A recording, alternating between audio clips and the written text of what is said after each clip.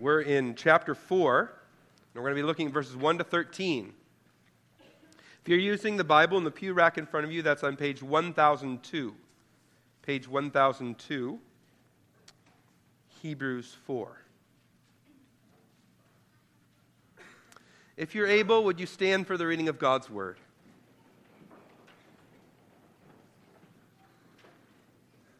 Hebrews 4, verses 1 to 13. Therefore, while the promise of entering his rest still stands, let us fear, lest any of you should seem to have failed to reach it. For good news came to us just as to them, but the message they heard did not benefit them because they were not united by faith with those who listened. For we who have believed enter that rest, as he has said, as I swore in my wrath, they shall not enter my rest, although his works were finished from the foundation of the world. For as some were spoken of the seventh day in this way, and God rested on the seventh day from all his works. And again in this passage he said, they shall not enter my rest. Since, therefore, it remains for some to enter it, and those who formerly received the good news failed to enter because of disobedience, again he appoints a certain day, today, saying through David so long afterward in the words already quoted, today, if you hear his voice, do not harden your hearts. For if Joshua had given them rest, God would not have spoken of another day later on. So then, there remains a Sabbath rest for the people of God. For whoever's entered God's rest has also rested from his works as God did from his. Let us therefore strive to enter that rest, so that no one may fall by some sort of disobedience. For the word of God is living and active, sharper than any two-edged sword, piercing to the division of soul and of spirit, of joints and of marrow, and discerning the thoughts and intentions of the heart. And no creature is hidden from his sight, but all are naked and exposed to the eyes of him to whom we must give account. And you can be seated as we pray.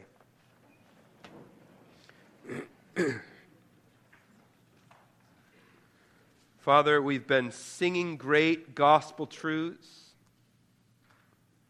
Now we dig into your word. In all of this, we realize we need your Spirit working in our midst. So we pray by your Spirit you would help us understand this living, active word that pierces to the point of joint and marrow. That's our collective prayer right now. We're asking you to speak in our midst. We want to hear your voice in your word. We want to understand what you've said. We want to understand it rightly, not imposing our views on it, but really hearing what you have said. So help us, and Father, help us not to just understand, but I pray that the full impact, full weight of these words would be impressed upon our minds and our souls, our hearts. We pray in Jesus' name. Amen. How much do you value rest? I'm not talking about a Sunday afternoon nap. You and I both value that. I'm talking about true rest. The rest of whole relationships, of security, of stability, of the known, of the comfort of good order. The kind of rest we often call home. We all value that kind of rest. I'd say it's one of the most deep and profound human longings. And for some of us this morning, that longing for that kind of rest is right on the surface. Even hearing it spoken of so briefly brings emotions right to the surface. For others, the longing is a bit more latent. We know it's there, But we need something to trigger it for the longing to really be felt. But nonetheless, it's this kind of longing that is part and parcel of what it means to be human. It's a longing that spans time and culture. In fact, one of the very first great works of literature, Homer's Odyssey, was written some 2,900 years ago, and its theme is this longing for home and the rest of home. And that same longing's going on today. The hit song, When the Night Feels My Song by Bedouin Soundclash, taps into the same longing. And it's this kind of rest, this true and profound kind of rest that God offers to us in Hebrews chapter 4. You probably picked up on that word rest as I read it, because the word rest is repeated over and over again. In fact, there in verse 9, it doesn't even just say rest, it says a Sabbath rest. So if we long for that rest, this is a good passage to be in. But there's a problem. It's a problem you also probably picked up on as I read. This passage is confusing. That's how we would put it. But when you're a commentator, you don't just you don't quite come right out and say it's confusing. You describe it as, quote, one of the more fascinating, enigmatic, and tightly argued sections of Hebrews. You like that? Enigmatic, tightly argued? You gotta love commentators. So if, as I read this passage, you found it enigmatic, you're not alone. So at the outset of the sermon, let me give you 3 simple observations that I think will help us navigate this tightly argued section of Hebrews. All right? I don't always do this, but I think it's important to get our mind around what this passage is doing so it's clear to us. So observation 1. This passage is part of a bigger section that runs from 3:7 to 4:13. And the whole section from 3:7 to 4:13 is basically a sermon on Psalm 95. So you see that if you're looking at your Bible, right at 3:7 to 11, Psalm 95 is quoted. The second half of Psalm 95 is quoted. As we saw last week, it's then applied in verses 12 to 14 of chapter 3. And what we saw last week is Psalm 95 is a warning to us. If Israel of the Exodus, who flew so high, could fall away, if they could disbelieve God and sin like they did, then we need to be on guard ourselves. And our passage today, this week, is a continuation of that same sermon on Psalm 95. It's part 2. Last week's sermon focused on the hardening effects of sin. And this week's sermon, as we already saw, focuses on the idea of rest. So that's the first observation we need to see. It's part of a longer sermon on Psalm 95, warning us not to repeat the error of Israel of the Exodus. Observation 2. The point of our passage today can be found in how it begins and how it ends. So look with me at verse 1, 4:1. Therefore, while the promise of entering his rest still stands, let us fear lest any of you should seem to have failed to have reached it. And then look at verse 11. Let us therefore strive to enter that rest, so that no one may fall by the same sort of disobedience. Do you see how those 2 verses are doing the exact same thing? These bookends are doing the same thing. The rest offered them is still available to us, and because of that, verse 1, we need to fear. Because of that, verse 11, we need to strive.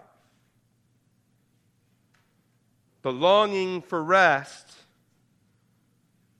that we talked about at the outset of this sermon ought to motivate how we live now.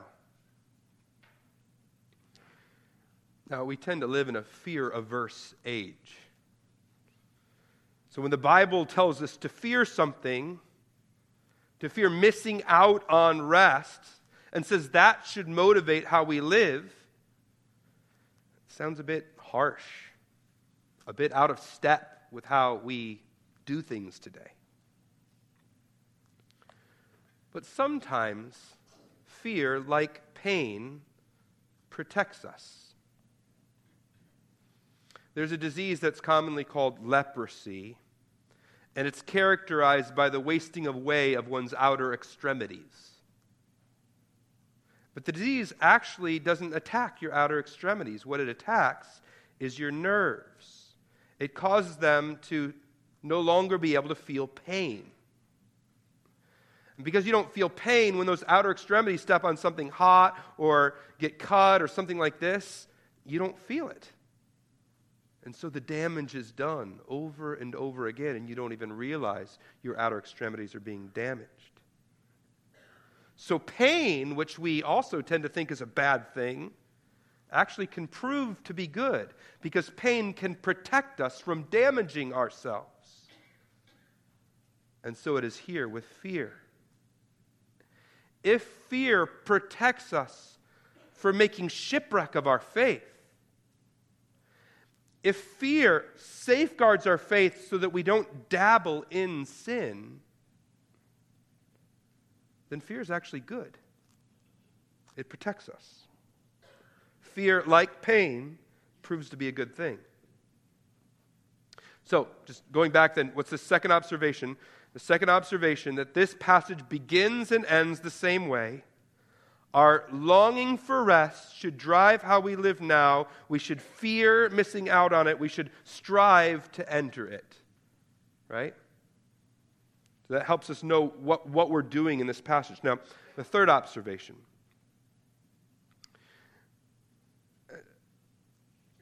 The third observation is that verses 2 to 10 are proving that the rest of Psalm 95, that the rest talked about in Psalm 95, applies to us today. So verses 2 to 10 are proving to us that the rest talked about in Psalm 95 applies to us today. Now that's the simple way of putting the observation.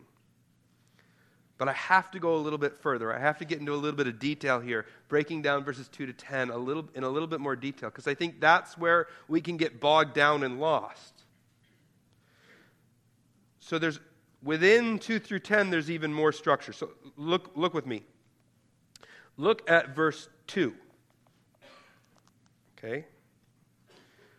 For good news came to us just as to them.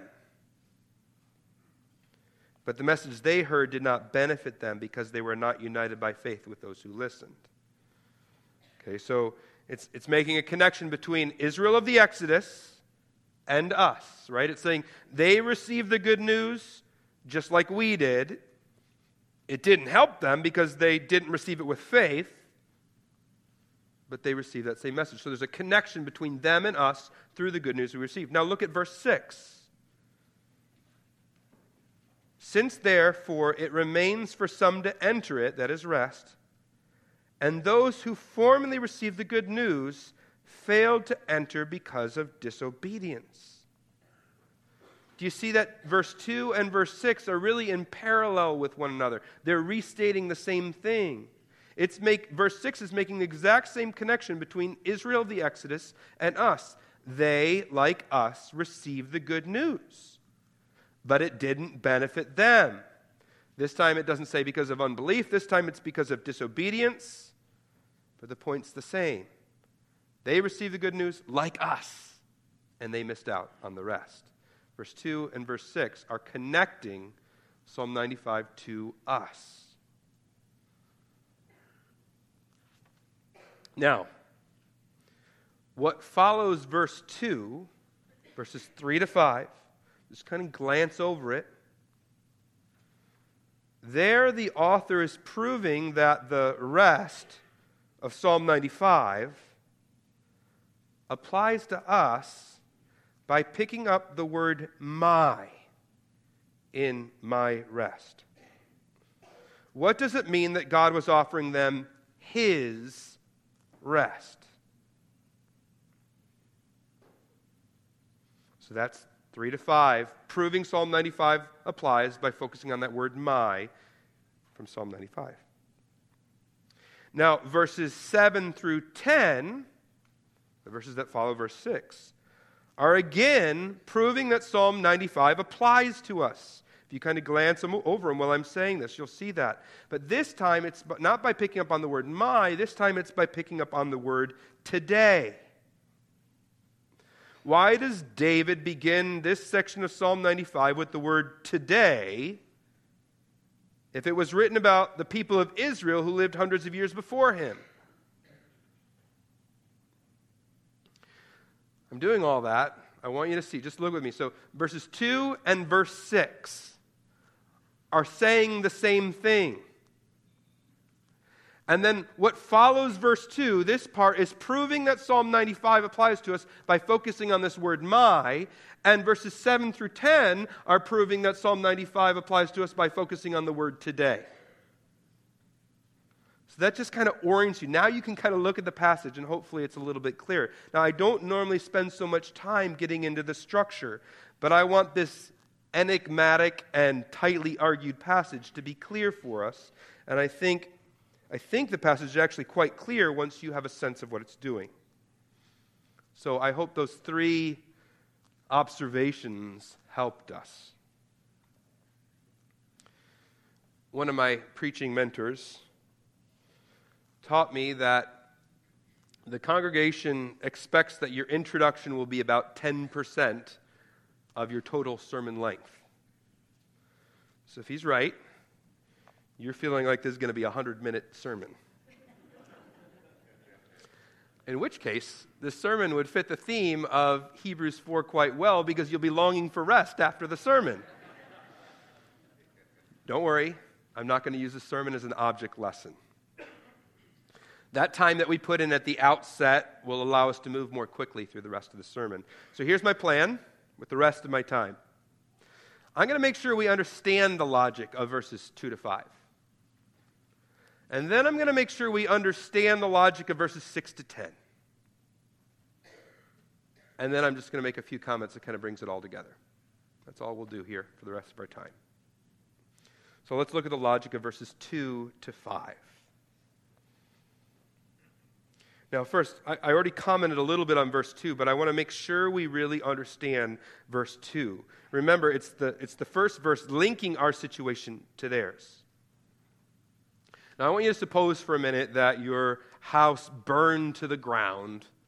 That's a grim way of asking you to consider. But consider your house burns to the ground, and a few weeks later, the insurance man comes to your house, hopefully not for the first time, and he hands you a picture of a beautiful new house. And as he hands you the picture, he says, "This is yours." Now, you wouldn't think he was talking about the picture.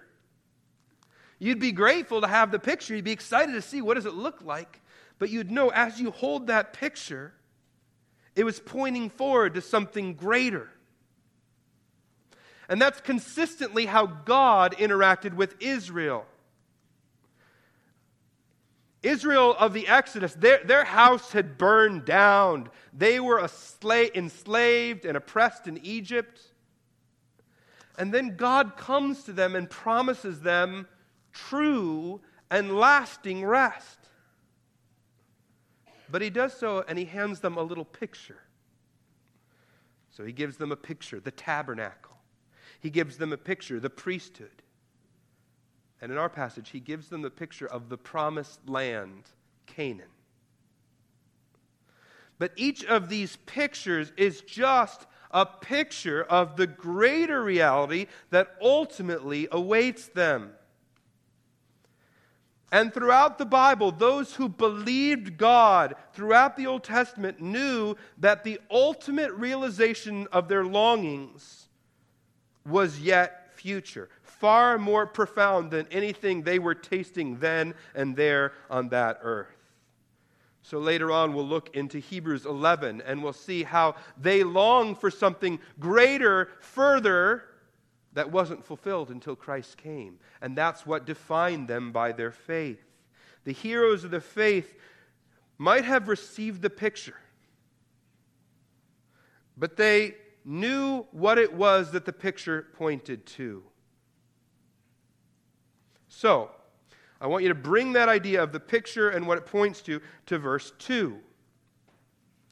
It says, "For the good news came to us just as to them." Now, at the face value, the good news of Israel in the Exodus was the good news of being able to go into the promised land of Canaan. But we're being told the good news that they received in the form of a picture pointed to something greater. It was a picture of the greater good news, the good news that you and I are also offered, the good news of eternal rest with God.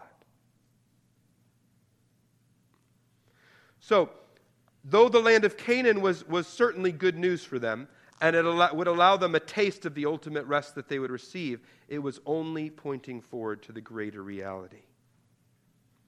But here's the problem. It needed to be received with faith. Do you see that?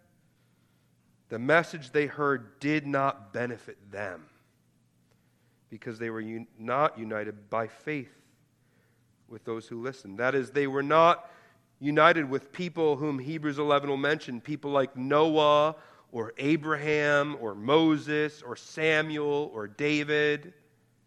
Those people who heard God's word and believed. They weren't united with those kind of people because they actually, even though they saw all the great things that God had done and they heard him speak on the mountain, they passed through the Red Sea, that reality and that message was not mingled with faith in their hearts.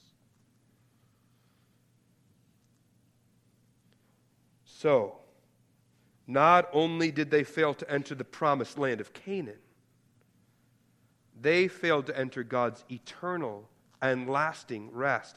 That's what verse 2 is telling us. We both received the same good news, the promise of rest. So we need to be warned by their example. In other words, if you're reading Psalm 95 and saying, yeah, that just applied to Israel back then, the promised land's not about us anymore, that's irrelevant, I'm in God, I'm in Christ, there's nothing that can touch me. He says, no. You can't separate it. The same good news is being offered to both of us. And they missed out because they failed to believe. There are some of you here this morning who have heard the good news preached to you over and over. Maybe you've been coming for a while here to this church, or maybe to another church. Maybe your parents or your grandma shared the good news with you. Maybe you call yourself a Christian, maybe you don't. But there's something holding you back from really entrusting yourself to that good news. You're not willing to really let go and believe, to put your hope in it. God is calling you this morning with a loud, clear voice. The message did not benefit them because they were not united by faith with those who listened. God wants you to know his rest.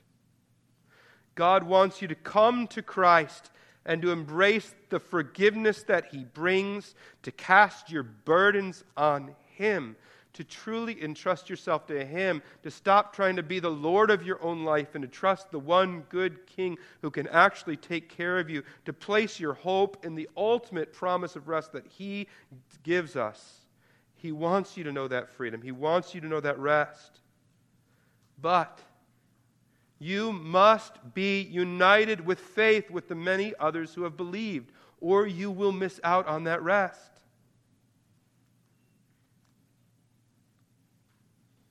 So we must hear God's word with faith. Now let's look at verses 3 to 5 and just follow the logic here. It's here that we see that the good news offered to them was the good news of rest, and not just the rest of Canaan, but the true rest of God. So verse 3, "For we who have believed enter that rest, as he has said, as I swore in my wrath, they shall not enter, and here's the key word, my rest. The rest he offered them, that he eventually had to cut them off from, wasn't the rest of the promised land. It was his rest. God calls it my rest. One of my first ever jobs as a Bible teacher came when I was in 5th grade. I was asked to prepare some Bible trivia questions for the younger kids in our church for a Bible quiz they had to go through. So one of the questions I wrote out was, how many days did it take God to create the world? And in answer to it, I wrote down 7. And then they asked the question, and some kid gets called upon and says 6. It was a little humiliating because the little kid got it right and I got it wrong. You see, according to Genesis 1 through 2, God created the world in 6 days, and as those 6 days of creation are described, there's a pattern that gets repeated. So the day always begins with, then God said, let us something or other. Each day ends with a formula, and God saw that it was good. And then there's a concluding refrain, and there was morning, and there was evening, the first day, second day, third day, and so on. But the 7th day is altogether different from the first 6 days. God doesn't do any work on the 7th day.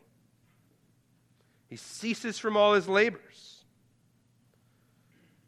And interestingly, the whole pattern that we've been going along in Genesis 1, you're hearing those patterns that I talked about over and over every day, they break. None of those elements are there. There's no refrain. There was morning and there was evening on the 7th day to end the day. It's a very different sort of day. What's God doing in that? Why does he add the 7th day? It only took him 6 days to create. Why does he have the 7th day? Why does he tell us that's when he enters into a rest? And why does it feel so different from the rest of the days? God's trying to draw our attention to something. As the rest of the scriptures unfold, we realize what he's trying to draw our attention to. And that is, we learn that God did this because he wanted to invite us into his rest. You see, the 7th day was the pinnacle. It was the final, the culmination of creation. That's why we long for it. That's why we all desire it, because we were created for it. It's hardwired into creation to long to be able to enter into that true home rest, that true rest that only God can provide with complete security and wholeness and stability and rest. And God doesn't want Israel to miss the point. That rest, his rest, was for them. So he commands them in Exodus to set aside the 7th day as a day for them to cease from their labors. Now again, it's like that picture. He's just giving them the picture that points to something. He hands them the Sabbath rest and he says, this is yours to those who are burdened and weighed down, whose house has been burned down, whose world is falling apart around them. This is yours. So they have to have a complete break, a Sabbath. But as they do that, they get a little foretaste of the rest that belongs to God. A rest he's invited them to partake in. Now, God didn't want them to miss the point, but they did miss the point. How like us. So they start fixating on all the Sabbath laws. They have to come up, okay, what constitutes work and what constitutes... If you flip a light switch, does that work? Or, you know, trying to figure out all this stuff, right? They didn't have light switches back then. I know that. But they start adding different rules to define exactly what constituted work and what didn't. So when Jesus comes along, he makes the point again. He says, the Sabbath wasn't made for man, but man, sorry, I said that exactly wrong. The Sabbath was made for man, not man for the Sabbath. And if you read through the Gospels, you'll notice that he does many of his miracles on the Sabbath day. It's like on the Sabbath day, he gives people a little glimpse of what God's true rest will be like. No more disease, no more heartache, no more pain. And then as he's doing that and people ask questions, he says, look, the Sabbath was created for you. It's a picture pointing at something greater. That rest is for you. So turn in your Bibles to Colossians 2. This is on page 984. Colossians 2, verses 16 and 17, again, page 984.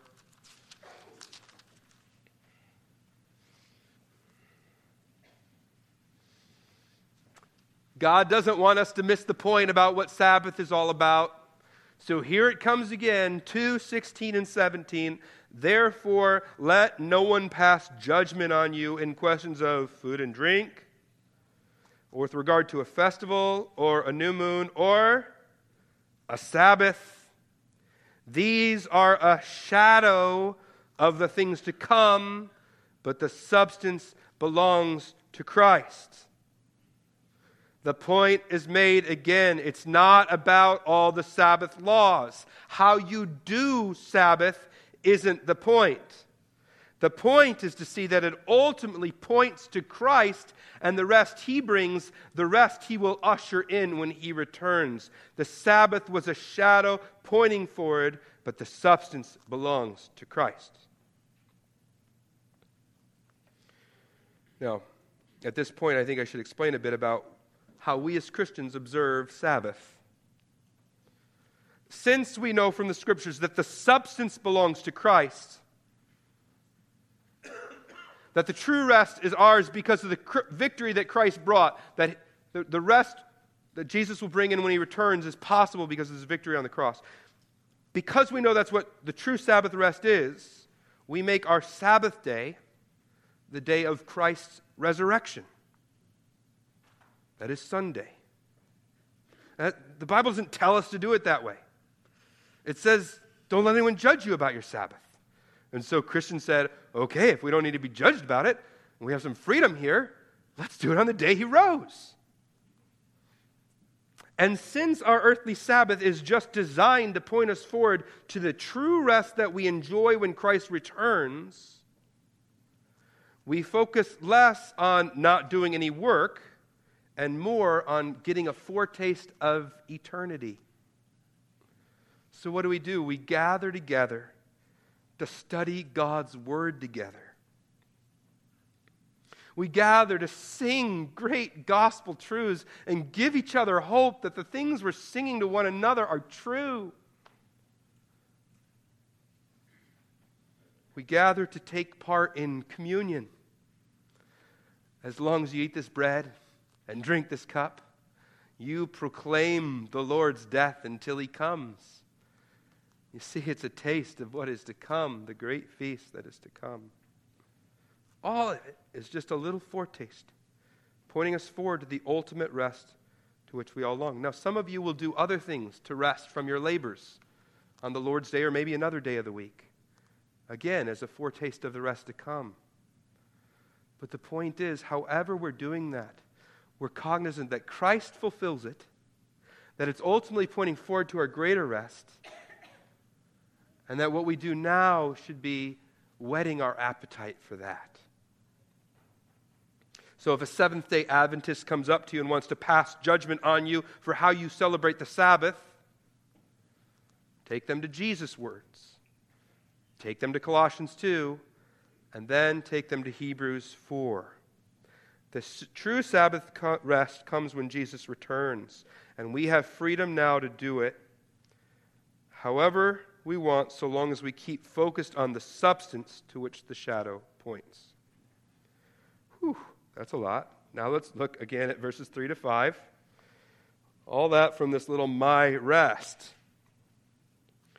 You see, after he says, they shall not enter my rest, he goes back to Genesis, although his works were finished from the foundation of the world. Genesis.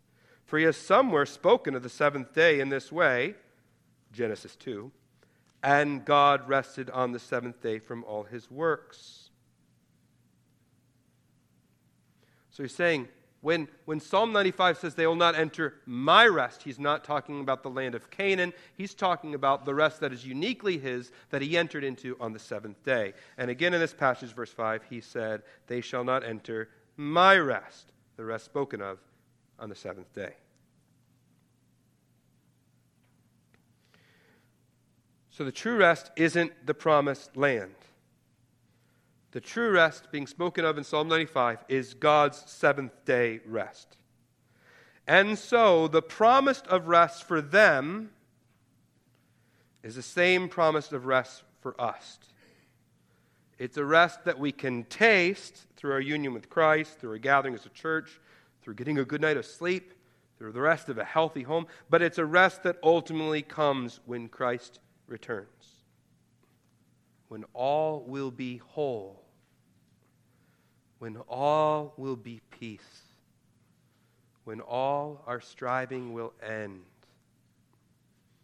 One poet says it this way: no chilling winds, no poisonous breath can reach that healthful shore. Sickness and sorrow and pain and death are felt and feared no more. It's true. Christ's victory on the cross shows us it's more than just a fairy tale invented. It's true. His resurrection assures us of it. That is our rest. God offers us that rest. That is good news. And that's verses 3 to 5. The rest offered to them and us is God's seventh day rest. Now let's look briefly at the logic of verses 6 to 10. Now, verse 6, as we saw at the beginning, repeats the message of verse 2, so I'm not going to get into that. But verses 7 to 10 then pick up on the fact that David used the word today in Psalm 95. Verse 7, he appoints a certain day, today, saying through David so long afterward in the words already quoted, today, if you hear his voice, do not harden your hearts. So this is interesting. You see, David, when he was writing Psalm 95, was in the promised land. In fact, Joshua was the one who leads them over Jordan into Canaan, but they don't wipe everybody out, and so there's all sorts of fighting that goes on. It's a mess until David comes along, and then the promised land is fully theirs. So finally, the fulfillment of the promised land is theirs, and David says, we're at risk just like they were. He says, today, we who are in this promised land need to heed the warning about not missing out on rest. David, we're here. We're in Canaan. How can you be saying we finally got here, and now you're saying we might miss out on it because we might harden our hearts like them? And what the author of Hebrews is doing is saying, look, if David, while he's sitting in that promised land that Joshua brought them into, if David is saying today for them that they need to take care of their own hearts so they don't miss out on the promised rest, then the promised rest can't be the land.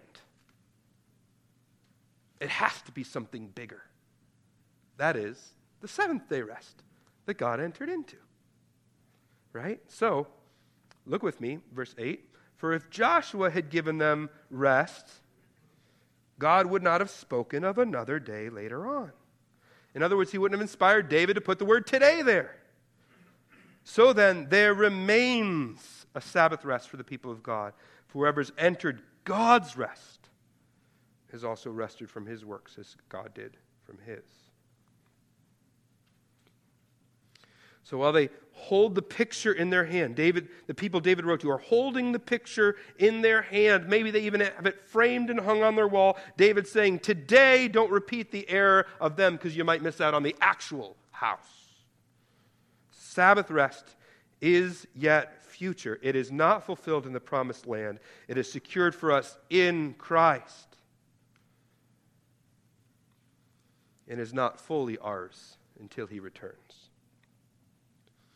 Bob Dylan crooned, "There will be no peace, and the wars won't cease until he returns."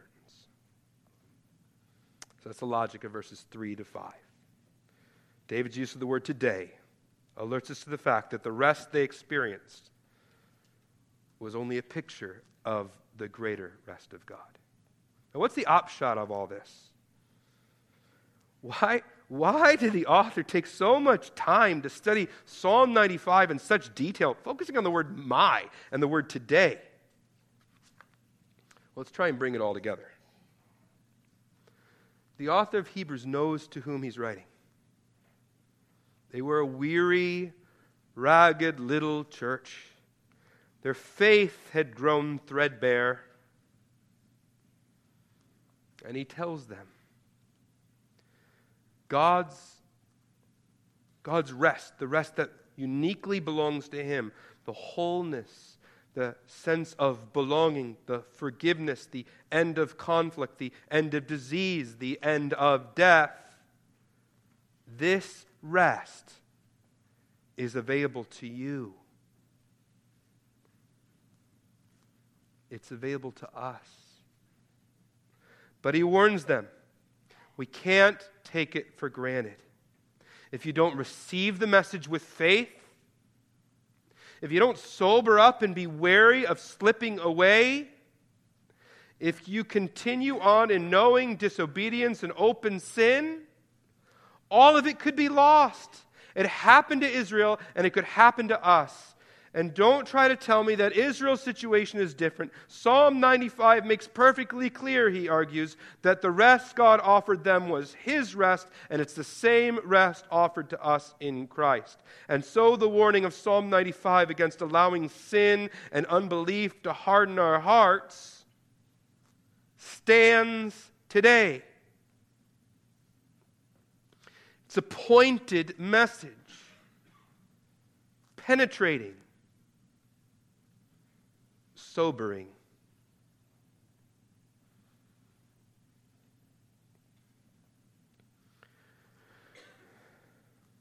I want everyone here, everyone, to be able to enjoy God's rest. I want us to be able to enjoy the little foretaste of it now through our union with Christ. But more importantly, I want everyone here to be able to enjoy it eternally. Think of it. The truest home. A place of true and complete rest, complete ease. No angst, no striving, no strife, no quarrels, no cancer, no mourning, no heartache. I don't want to miss that rest. And I don't want anyone here to miss that rest. And neither does God. Which is why he gave us Psalm 95. That's why he gives us Hebrews 3, 7 to 4:11.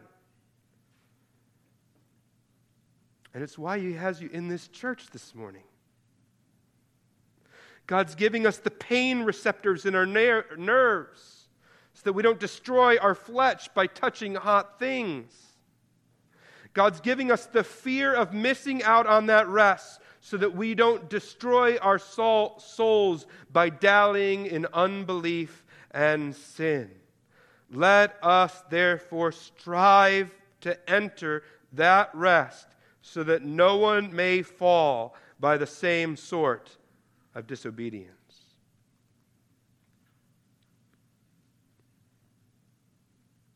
That's the exposition of Psalm 95 that the author of Hebrews, through the Holy Spirit, gives us. And take a deep breath. The past 2 weeks have been quite a journey. If you were here last weekend, this week, our hearts have been filleted by God's Word. Psalm 95 for me, and hearing some of your comments for you, has cut us to the deepest parts. I mean, our innermost thoughts have been laid bare by God. The cuts have been deep.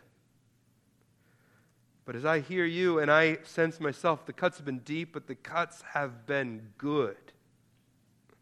These sobering, healing cuts didn't come by glibly skimming over Psalm 95 without thinking about it. We had to study it. We had to think about words like today and my and hardening hearts. But as we studied it, its living power could not be missed by us.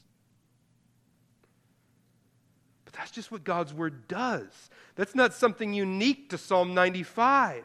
You dig deep into God's Word and it digs deep into you. And that's what the author of Hebrews knows all along. Look at verses 12 and 13. For the Word of God is living and active, sharper than any two-edged sword, piercing to the division of soul and of spirit, of joints and of marrow, and discerning the thoughts and intentions of the heart. And no creature is hidden from his sight, and all are naked, exposed to the eyes of him to whom we must give account. Repeatedly then, not just with Psalm 95, but repeatedly, over and over again, the method that the author of Hebrews uses to work in our hearts is to go to Scripture and not just glibly pass over it, to dig deep into it, because he's convinced that it's the Scriptures that have the power. Now, this sermon today, maybe more than many that you'll listen to, you had to work hard. And I just want to say, in the course of our study in Hebrews, we're going to have to do some hard work, some heavy lifting. It demands that we follow the complex logic of different passages and of biblical themes. But as we dig deep, God's Word will dig deep into us.